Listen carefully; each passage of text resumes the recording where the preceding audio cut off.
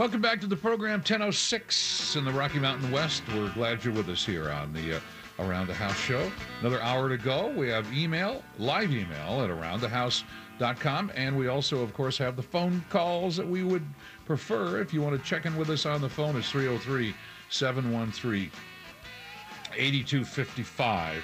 That's the telephone number.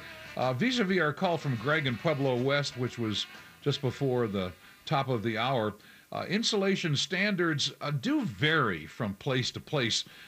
There's a lot of conflicting agencies and authorities that are involved in saving energy, particularly when it involves new construction, starting with the Department of Energy, the Environmental Protection Agency, and state authorities, local authorities, because most places, cities and towns, have their own building code folks that enforce the building codes, and there's a model energy code that Congress passed back in the 90s that gave us those wonderful low-flow toilets that we all love, and so insulation standards, they can vary from place to place, statewide and localities, and of course the most severe or the most demanding standard would apply. So Greg thought maybe over in Fremont County, over west of Pueblo, perhaps they wanted higher standards than most of the cities along the Front Range now require, which I believe is still an R38 in almost all jurisdictions. But it does help to call the local building authority, and if you're going to build a house on your own, it's helpful to have a relationship going with the local building people. Go in and talk to them when you get your plans approved, and you can ask these kinds of questions, because there are local variations that tend to be more strict than perhaps the statewide or federal requirements would be. For instance, there are national codes like the NEC, the National Electric Code. There's universal plumbing and mechanical codes, the International Building Code itself, which involves actual construction, used to be the Uniform Building Code, and on and on and on. It's a little confusing, but the IRC, the International Residential Code, is still the one that controls most of the construction in the areas that are where you're listening to this program right now. But you need to check with your local building authority. Let's see here. We've got an email. This is from Randy. Quest Plumbing and a modular home is the subject. We bought a 1981 modular home, and a pro handyman suggested we watch out for the Quest Plumbing. What can you suggest? Quest Plumbing is a euphemism, if you will, or another way of talking about polybutylene plastic plumbing, and it's probably a good idea to replace it.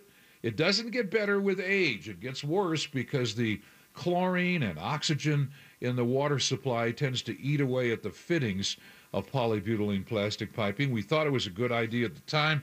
It came along in roughly 1979 and was with us until the actually almost to the mid-90s.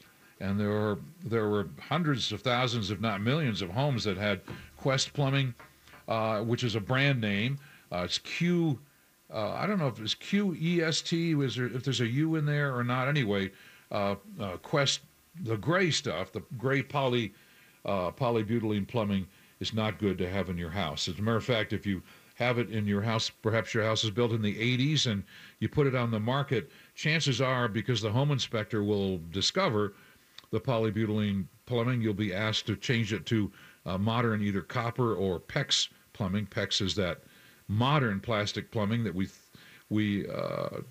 don't seem to have trouble or issues with. But the Quest or polybutylene gray plumbing, I believe it was invented by the Shell Oil Company, and there were millions of dollars in class action lawsuits because there were catastrophic leaks. The fittings would just suddenly burst under pressure, and of course, if you're not home, then that means a flooded house. And so those homeowners sued under this class action suit, but it expired in, I think, 2000 was the last available time for you to hop onto that class action suit. But many of you still have the polybutylene plumbing. You can recognize it. Houses built in the from, as I say, 1979-ish to the mid-90s. If you've got gray water piping in your house, you have the Quest or the polybutylene plumbing, and you probably want to change that ultimately. There are companies around that employ drywallers and painters and carpenters, as well as plumbers, that can do a one-stop shopping deal for you to replace your polybutylene plumbing. They can come in usually just in a day and substitute modern. Usually these folks are using the PEX plastic plumbing, and once that's done, not terribly expensive, not what you're thinking. Usually somewhere around $4,000 to $7,000 or $8,000, which I mean, it's not chicken feed. Don't get me wrong, but it's not like you have to rip walls and ceilings down. They can usually thread these pipes through narrow spaces and cut slits in the sheetrock, and when they're done, they can patch it, and tape it, and paint it, and it'll be like it never happened. So it's something that needs to be done. This is plumbing that, as I say, ages poorly, and there could be a catastrophic leak at any time. If you have the Quest or Gray polybutylene plumbing in your house, I suggest you put water alarms around, particularly in the furnace room, utility room, crawl space, near the laundry, any place where there might be a leak. Make sure you have a water alarm there, and you could connect it to your alarm company or do it through your cell phone. There's lots of ways to get alerted if there's a water alarm emergency at your house. But to answer your question, Randy, I've turned a short story into a long one here, but yeah, I would, if you have the Quest plumbing in your modular home, I would probably get it changed. In a modular house, typically it won't be nearly as expensive as a stick-built home because you have access underneath, and it should be just a day's project for a good plumbing company to replace it with modern plumbing. PEX, which is PEX, it stands for cross-linked polyethylene. This is a plastic piping that's chemically very different from the polybutylene, and most of the builders are using it now, and seems to be trouble-free. If you go into a house that's under construction, you'll see you won't see much copper anymore. You'll see either it's milky white or red and blue, standing for hot and cold water lines all over the house with special metal fittings. And the plastic plumbing is easy to run. You don't run the risk of burning the house down from soldering copper pipes. The labor is a lot less with it because you can snake plastic piping around corners and up through hidden spaces, so you don't need an elbow or a T every few feet like you do with copper. So it's easy to put in. It's quieter than copper. It can be bundled together inside the wall cavities. So modern plastic plumbing, if you have the PEX plumbing, it's a pretty good idea. So if you have the old polybutylene in your house, no time like the present to get it replaced. A good home, if you can't identify it yourself, it's easy to do. Let me spend a couple seconds on that. If you just simply go down into the utility room and look at the water heater, you'll probably see some copper plumbing coming out of the water heater, and then if you have the Quest or the Gray polybutylene, it'll begin just a foot or two above the water heater and snake off into the rest of the house. It's gray in color. It might say Quest on the side of it, on a little stamp on the side of the piping, but if you do have it, then you need to replace it. Start getting bids to get it replaced because it will leak eventually. These leaks are not fun, and I don't want you to go through that because even though it might be an insured loss, it's very catastrophic for you and your family. You can go, there's a website, and I don't know if I haven't checked this website in a while. It's called PB, like Papa Bravo, pbpipe.com, and you can find all you need to know about polybutylene piping. If you have it in your house, it's a good idea to get rid of it. 303-713-8255 is our telephone number, and live email at aroundthehouse.com. We'll be right back. Stick around.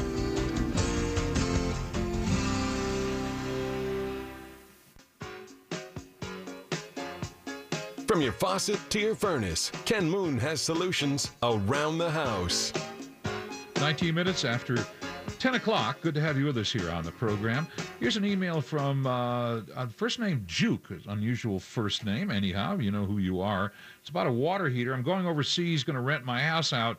Our low boy gas water heater is 17 years old. We want to replace it before I leave. I called around and was told that I need to put an electric one in because of codes. I was wondering if it's easier to put the electric water heater into the garage. Thought it might make it easier in the future. What's your opinion? Well, it's not a code thing, really. It's a manufacturing problem in that they don't make lowboy gas water heaters anymore. They just don't. And I don't know. I'm not sure I know exactly why they quit making them. This is about 15 years ago or so. So if you have a low boy in your crawl space of your house and it's gas, you want to stick with it as long as you can, because heating water with gas is much cheaper than heating it electrically. But if you have to change your water heater and you want to stick with a low boy, which is like a 36-inch tall water heater, you have to switch to an electric one, which, is not horrible. You have to run an electric line from the panel down into the crawl space that you didn't have before. But that's the story. If you want to, some people will dig a pit in the crawl space. Literally, you can dig like a hand dig. You have to hand dig it, and just about a 3-foot pit. Put some concrete blocks at the bottom of it, and you have to be able to retain the dirt in the pit, so it doesn't slough into the water heater. Then you can put a regular stand-up, big boy, regular tall gas water heater in that pit. But if not, you're going to have to put an electric one in. I would not. To our emailer here, I would not put it in the garage, because electric water heaters are expensive to operate. Electricity is 3 or 4 times the cost BTU for BTU of natural gas, so every gallon of water you heat is just more expensive. So you want to put a blanket around your electric water heater, but I would keep it in the crawl space. The garage is colder usually than the crawl space, so the warmer the space for your electric water heater, the better, but you're going to have to change it, because they just don't make gas low boy water heaters anymore. I did research years ago into why, and I never got really a good answer for that, other than the demand was probably not what they wanted to justify, because you can picture the whole manufacturer's assembly line would have to be different for low boy versus high boy, or a regular tall water heater. So anyway, that's the story. If you got a low one and it's gas, you got to replace it with an electric. So I would hold on for dear life a gas low water heater till I absolutely had to replace it. Let's talk to JR in the Springs, listening on KRDO. Good morning. Hi, how are you? Hey, good morning. I just want to throw a couple comments. Love your show, by the way. It's so informative for so many people out there. But the low boy situation with gas, the gas manufacturers, the liability is so huge. With having that low boy down into below the water level down there, a lot of them had like cement storage areas that you'd put them into with a drain, and then they'd clog up, and that drain would fill with water, and had all kinds of problems. So now all Pikes Peak Regional Building and many regional departments, of course, require the changeover to the low boy electric, and it's not a real big changeover. Yeah, but JR, they as far as I know, they just quit making them anyway. The manufacturers did. Yeah, there wasn't a big demand. All the older homes that had the crawl space, there wasn't a big demand for them anymore, and plus the liability with carbon monoxide, and all the lawsuits that were happening, they said, no more, we're going to switch over to a low boy, but it's going to be electric. Yeah. And by the way, you're absolutely right. New houses, builders that build new houses with crawl spaces put a regular water heater, but it's usually in a closet in the garage. So exactly. Absolutely. Yeah. And I just wanted to throw another comment to the lady that called in about the disposal, how they wanted, some information on selling that disposal. Make sure you knock out the little knockout when you connect your dishwasher hose to that. Otherwise, you're going to have a flood.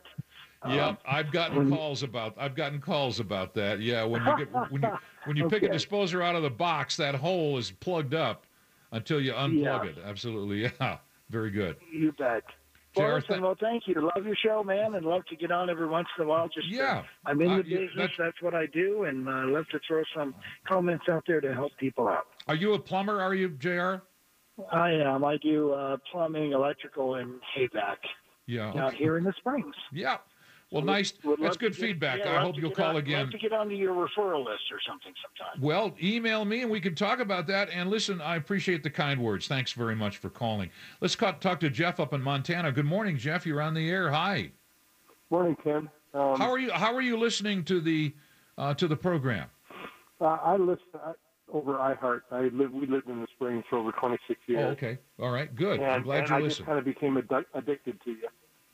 Oh, I'm so glad you called, Jeff. Thank you for listening up there in Montana. How can I help you today? It's actually two comments. One was a little bit more on that on the LED light thing. Yeah. I noticed a problem up here, and so I did some research. It turns out that because of the rectifier circuit in there, because you have to change the 120 volts AC to 12 volts DC, it generates radio frequency interference all the way up to really high, up to about 300 megahertz. Well, just because the audience may not be the same as it was an hour ago, we had a caller, Renee, called in and said that she and her husband were having garage door opener trouble. It would go up sometimes and not. It was very unpredictable. And it turns out the LED light bulbs close to their garage door opener was interfering. They moved the bulbs back a little bit, and they're fine. So that's what Jeff's talking about. Yeah. Right. Anyway, so, what else going on with you? Well, I had a problem that I got rectified, but that LED question made me think that maybe somebody else can benefit from this because they have my local propane company stumped. And that's up here. We don't have any natural gas because we live on an Indian reservation, and they don't want to have pipelines going through it. Yeah. So we heat, and we have a propane range. And I noticed one day that it was orange at the tips. And it was, wait a minute, this isn't good. So I called the propane company, and they went through their checklist, and they really couldn't help me and they said, well, just look for a soot buildup on the bottom of the pans, and if you have that happen, then give us a call back. But it's still nagging at the back of my mind because it's supposed to be blue. And so I went online, and I found out that if you use a cold water humidifier, the ultrasonic humidifiers, and you have minerals in your water, those minerals will turn the flames orange. And I didn't believe it at first. So you're saying, slow down just a little bit. You're saying that the particles from the cold steam humidifier get in the air and get into that stove? Yeah, and they're part of the air that gets burned along with the propane.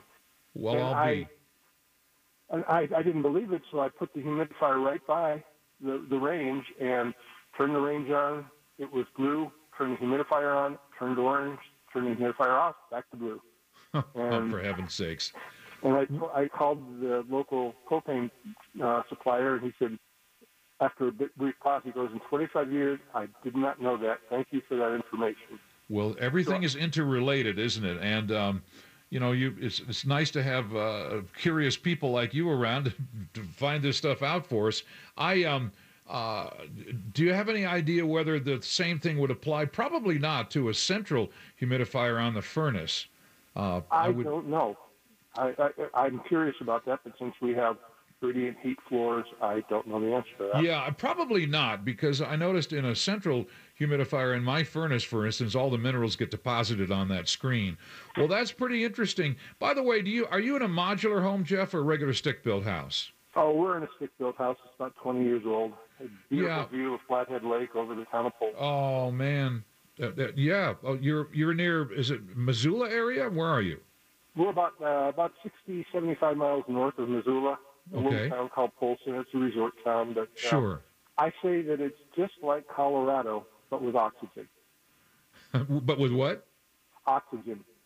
Okay. Thanks for your call. Jeff, I'm glad you listen on iHeart, and I hope you'll call again. That's good feedback. I appreciate it. Yeah, 303-713-8255. Yeah, Flathead Lake, there's some novels I read by James Lee Burke at the Dave Roba Show, detective novels, and one of those takes place at Flathead Lake in Montana, so that's interesting. 303-713-8255. We'd love it if you'd check in with us here on the program.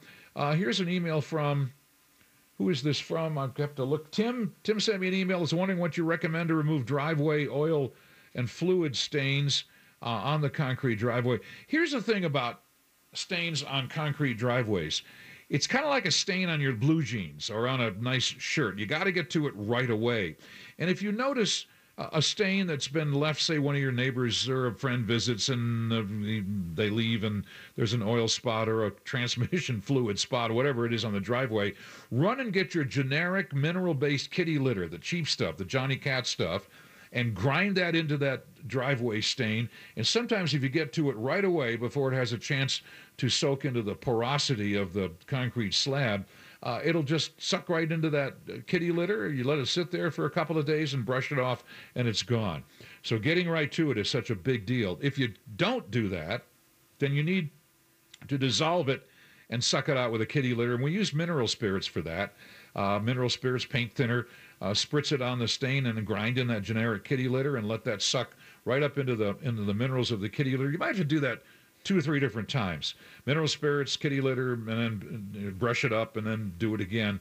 Once the stain is kind of faded, about half the intensity it was, and it looks like it's kind of going away, then you can scrub it with some kind of soap-like material, TSP, trisodium phosphate, which you get to the hardware store, Dawn or Joy, full strength. Scrub that and power wash it with a hose nozzle. You get the idea. Just scrub it, soap it, scrub it, and power wash it off, and that'll pretty much fade that stain. So it's a 2-step process. If there's a little residual stain there and you really want to be fastidious about it, get yourself some powdered gray cement in a bag and sprinkle that on there and brush that in with a stiff bristled broom, and that powdered cement will make the stain disappear altogether. So it's kind of a 2 or 3-step process. But driveway stains, if you can get them right away, just like as you would with clothing, get that club soda on your jeans or cold water to get rid of a stain. It's a big deal. So that generic, cheap as you can get kitty litter really seems to work pretty well. We'll be right back. 303-713-8255 right here on Around the House.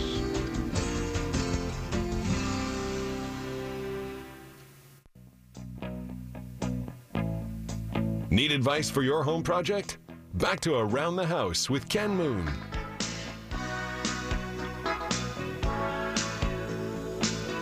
24 minutes before the hour. Nice to have you with us here on the program. Don't forget, podcasts of the program are available. Angie will put them up before the day is over of this show, and they go back about 5 or 6 months or so. And you simply, there's several ways to do it. There are podcast, there are various, on your iPad, there are podcast apps. iCatcher is one of them. If you'd like to use that, just put my name in and on the search bar, and it'll pop right up. And you can also go to my website, aroundthehouse.com, and click on Listen to Podcasts, and it'll take you right to the KHOW website, which is our home station in Denver. And you can see the podcast hour by hour. Usually they're hour by hour, and they go back, as I say, back into the summertime. So if you want to listen to the program, download them. Have at it on your MP3 player, whatever you use to listen to the program on remotely. If you're out walking around, I'm surprised that because we're just a weekly show here, a couple hours, the podcast of the show are used a lot, and the reason I know that is because when they're not working, I get lots of emails about how come they're not working. So I'm really grateful and glad that you listen to and download the podcasts. Here's an email from Patricia. Toilets in the whole house clog up easily. Do they need to be replaced, or is there some other problem like with the vent or something that could be causing that? I wonder if you have low-flow toilets that maybe are from the 90s. When low-flow, here we go again with technology. When they first came out and were available to everybody, the technology wasn't as good. The engineering, rather, wasn't as good on the low-flow toilets, and they tended to stay not stay very clean, and they tended to plug up easily and so on. And so that technology that engineering's gotten better. Now we have 1.6 and 1.28 gallon low flush toilets that seem to work fairly well. So I'm wondering if you have the low flow toilets from the days gone by when they were first around in the 90s, and these were kind of an issue. Tell the family, here's the easiest thing to do, Patricia, is to tell the family to hold that lever down. If you're just flushing liquids away, then you can just flick that handle. If you're flushing solids, tell the family to hold that lever down till all the water comes out of the tank. That's the quickest and easiest thing you can do, and that probably will work. If not, you can go inside the innards of the toilet. Maybe you need to replace the flapper in there. The modern flapper might, if you have, some of these have mechanical kind of plunger type flappers that let the water from the tank to the bowl, and they're passe and they're not very well designed. So you might want to get rid of those and put a conventional flapper system in. You can go to the Fluid Master products, flapper and fill valves that work pretty well. So there's just some ideas for you. You might need to just put all new parts in your toilets. And there are ways to cheat a little bit. You can raise the water level in the tank. If there's a float in there, you can bend the float arm so that a little more water comes into the tank. I've even seen people put pieces of radiator hose. There's an overflow pipe in all toilet tanks so that when the water gets stuck, it won't shut off. If the valve won't turn the water off, that overflows into this little standpipe, and you can put a piece of radiator hose on there so the water level can be adjusted to go higher in the toilet. You might just get another pint to maybe even a quart of extra water in the tank, which will help a lot because as a percent of the water you're getting now, even a pint of extra water will help flush things away. So you might have somebody, a handyman type person, take a look at that and see there's some little tricks to get extra water to get in that tank and to flush that away. Just a little extra water will push stuff out of the toilet bowl. But for now, I think if you just tell the family that when there are solids in there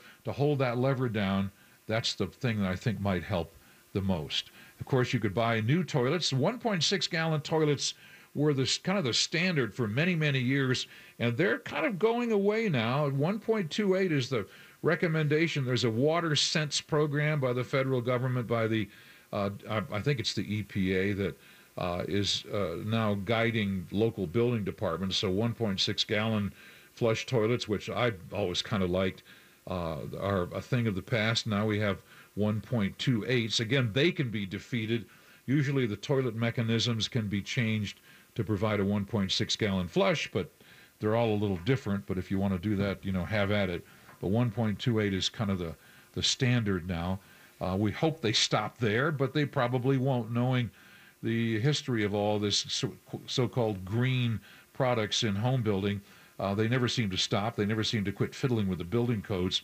And so we always end up with more strict requirements vis-a-vis water, as if we're not bright enough, right? Not have enough insight to save water on our own. They have to do it for us.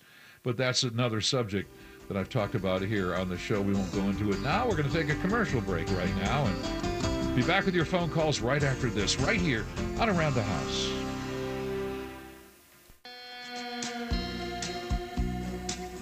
Online videos can be confusing. Let Ken Moon help you fix things around the house. It's 11:15 now, 303-713-8255. In the Springs, listening on KRDO. Let's talk to Barbara. Hi, good morning. Hello. Hi, Barbara. Hi. Thanks for taking my call. You got it. How can I help? I'm glad you called. How can I help you today? Well, I have a couple things, but the main thing I called about was we have 2 gas fireplaces, and neither one of those will light, and it's been that way, many years, and just haven't looked into it. I was thinking maybe the pilot light won't stay lit. We have real strong winds. Uh-huh. But who would I call to check that out? Well, in the Springs, there's a company down there called Western Fireplace. Western Fireplace? That I know about. Yeah, and it's a good company and very reliable, been around a long time, so I might call them. So, in other words, you can get the pilot lights lit, but they won't stay lit. Is that it? Well, no one has ever relit them. Our house is like 25 years old. They haven't worked for like 15 years, and I'm just guessing that the pilot lights won't stay lit. The winds we have here are just terrific off the mountain. Yeah. And we even lost Let me give you a little, a couple of things that you could try yourself before you probably need to call them, but here's a couple of things you could try yourself. One is to take you take the glass front off. You have to take the pieces of trim off and unscrew the little wing nuts and so on. There's some springs and little clips and retainers on there.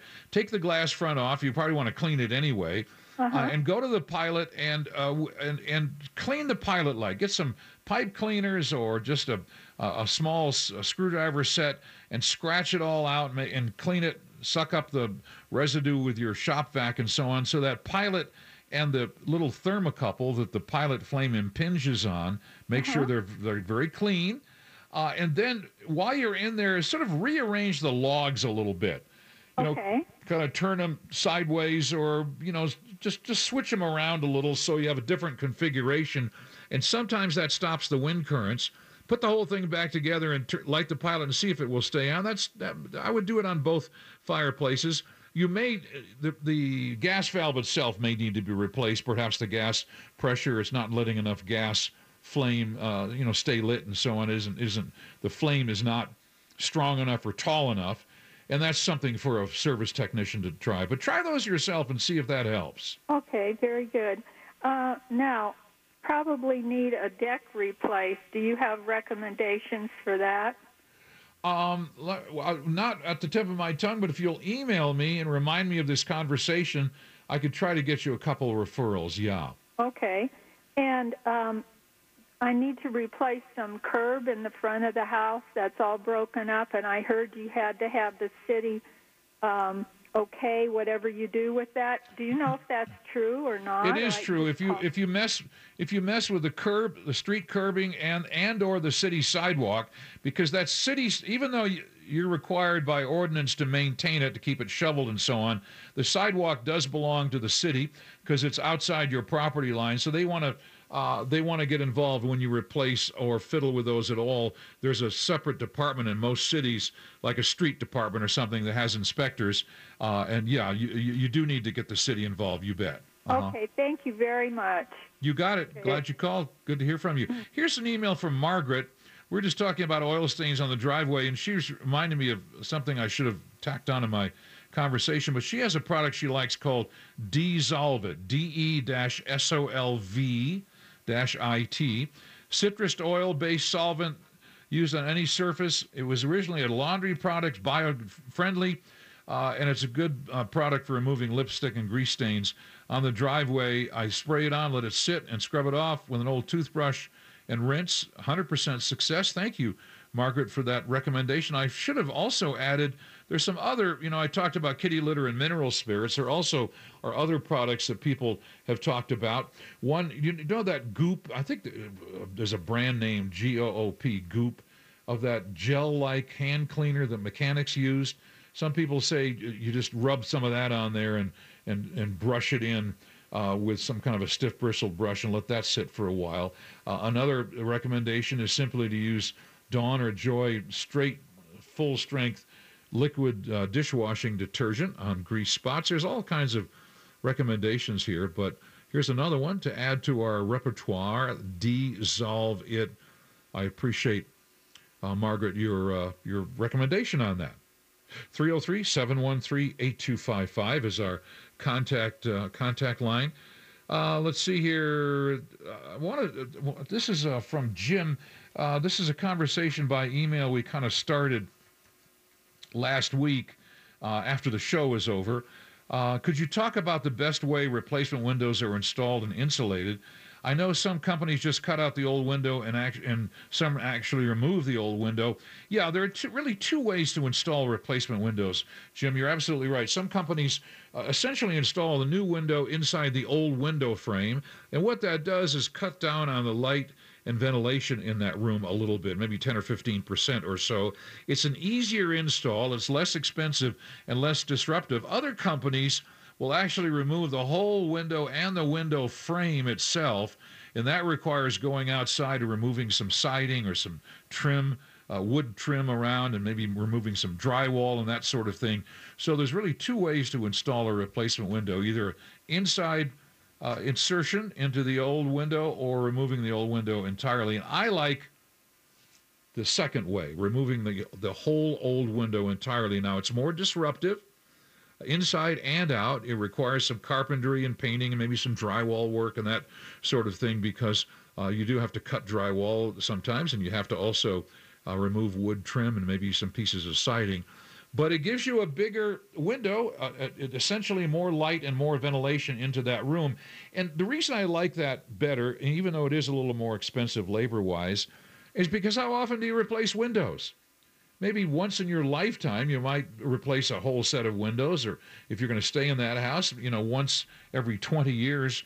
And so if you're going to do it very seldom, you might as well do it the right way. And it's a little more expensive, admittedly, but you get that full light and ventilation in each of the rooms of your house. It is more disruptive. It does take more time, but I like that method better. Now, there are some implications about environmental concerns. If you're in an older house, there's no doubt there's some lead paint and asbestos implications that you're going to have to deal with no matter what. But I do like the install where you remove the entire window, because you just don't do it that often. 303-713-8255. We'll be right back right here on Around the House. Stick around.